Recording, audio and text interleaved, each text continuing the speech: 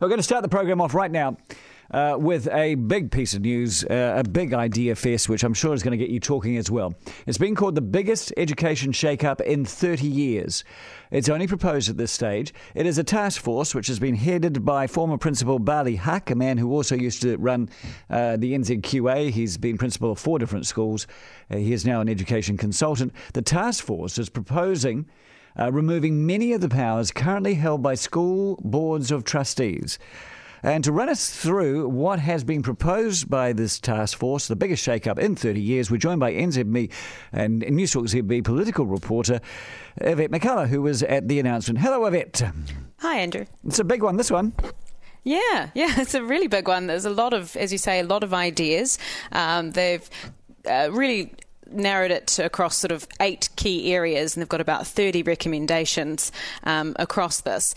And I guess the big thing they're coming at it with is that they want the way we measure success or the lack of success in our education system to be about children's well-being across the board, and that right now there is a huge disparity between kids from advantaged homes or areas and the disadvantaged areas, and that gap is stubborn and growing.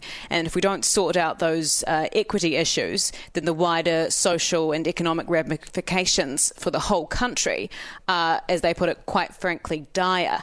And so there needs to be a change to the system that they say is not working for everyone, and it can't just be a tinkering with the current system. It needs to be a cultural and structural transformation.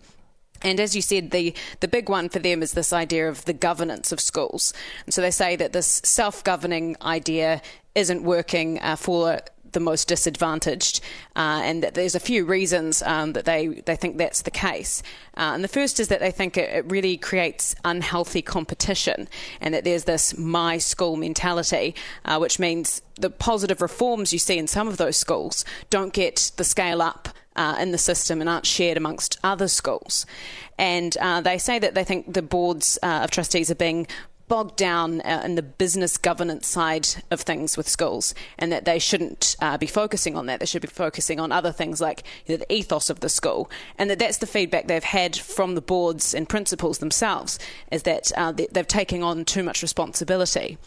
And so their big proposal is that they would get rid of Ministry of Education regional offices and instead have these education hubs, and they'd oversee that business governance side of things for schools, and that each hub would probably have about 125 schools that they would be sort of overarchingly looking after, and that the change would be that school principals would actually be employed by them rather than the boards. And while the boards would still have an active say in sort of recruitment of a principal and the chance to veto, it's really a partnership sort of approach, in that principals would be employed by the hub, and the hub as well would have the decision making around things like student suspensions and expulsions. And so this whole idea is that there'd be more collaboration and working together across schools in an area, so there'd be less disparity.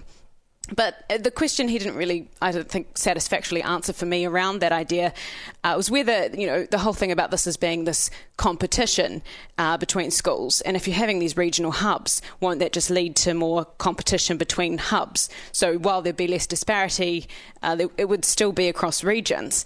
And whether, we have the situation where we're going to have these better performing schools in an area are going to be forced to sort of share their tools for success, and then is that going to potentially lead to them sort of coming down a peg or two to create that better, even spread?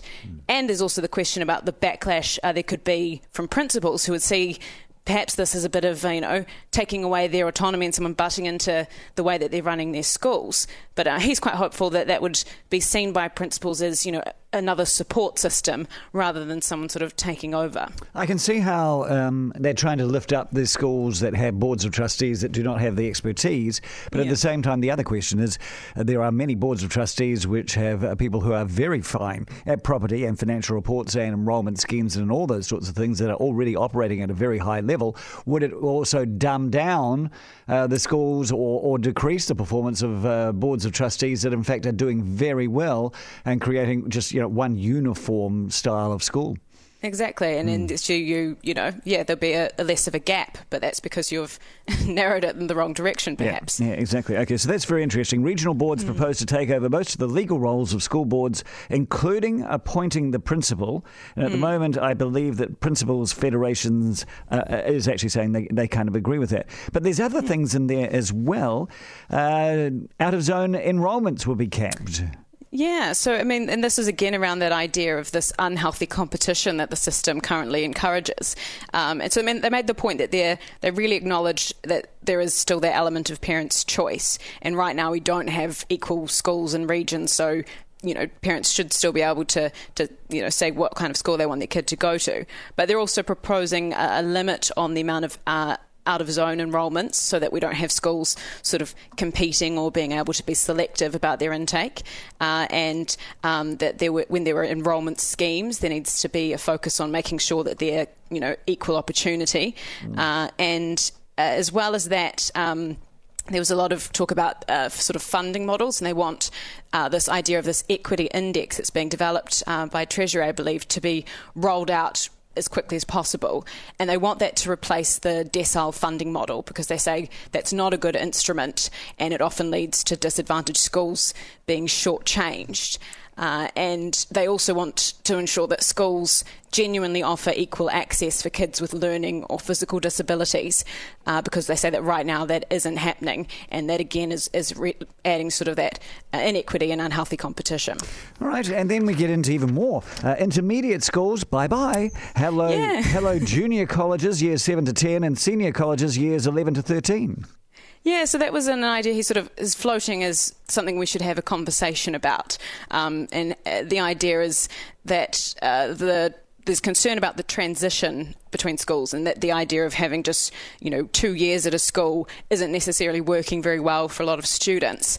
And so he's quite keen on exploring the idea of a middle school so that you are in one school for longer, you have that progression. And then we'd have things like senior colleges where there is more of a focus on sort of career building and, whether you're going down the more academic route or vocational route or trades, that would be sort of more specialised. And he thinks that it's an idea that we should really start talking about. And again, I can see some big difficulties when it comes to infrastructure there because we've got a lot of very big secondary schools that suddenly will be down to only having 4 years worth of intake when they can actually take 5 to 6 years worth of intake.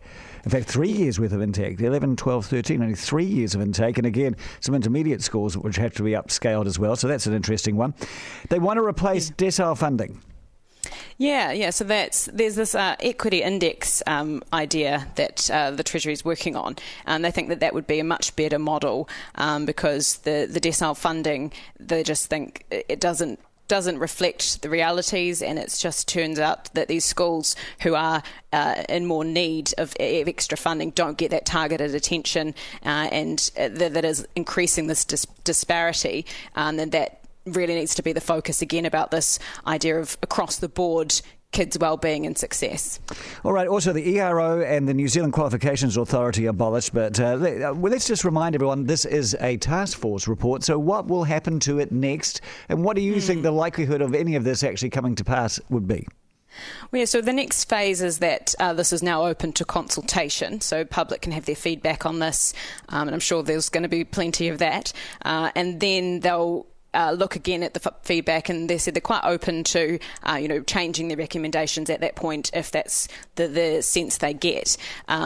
But that at this stage, the interesting thing is they haven't, costed anything. They haven't really thought, as you said, about getting rid of intermediate schools. They haven't thought about the logistics of that. And they've said they've done that quite deliberately because they'd be sort of starting from the wrong place if numbers and things was their priority right now. So once they, get that feedback, then they'll take into consideration, and then we'll start looking at things like how much this will cost, the finer details, whether there is, even the talent pool available to have these overarching leadership ideas that they're wanting. But so that's the case now. So it'll be, not until the middle of next year probably they'll get that final report, and then the government will take a look and make any decisions around it. But right now they're just sort of focused on telling people to have that chance to have their say in the consultation.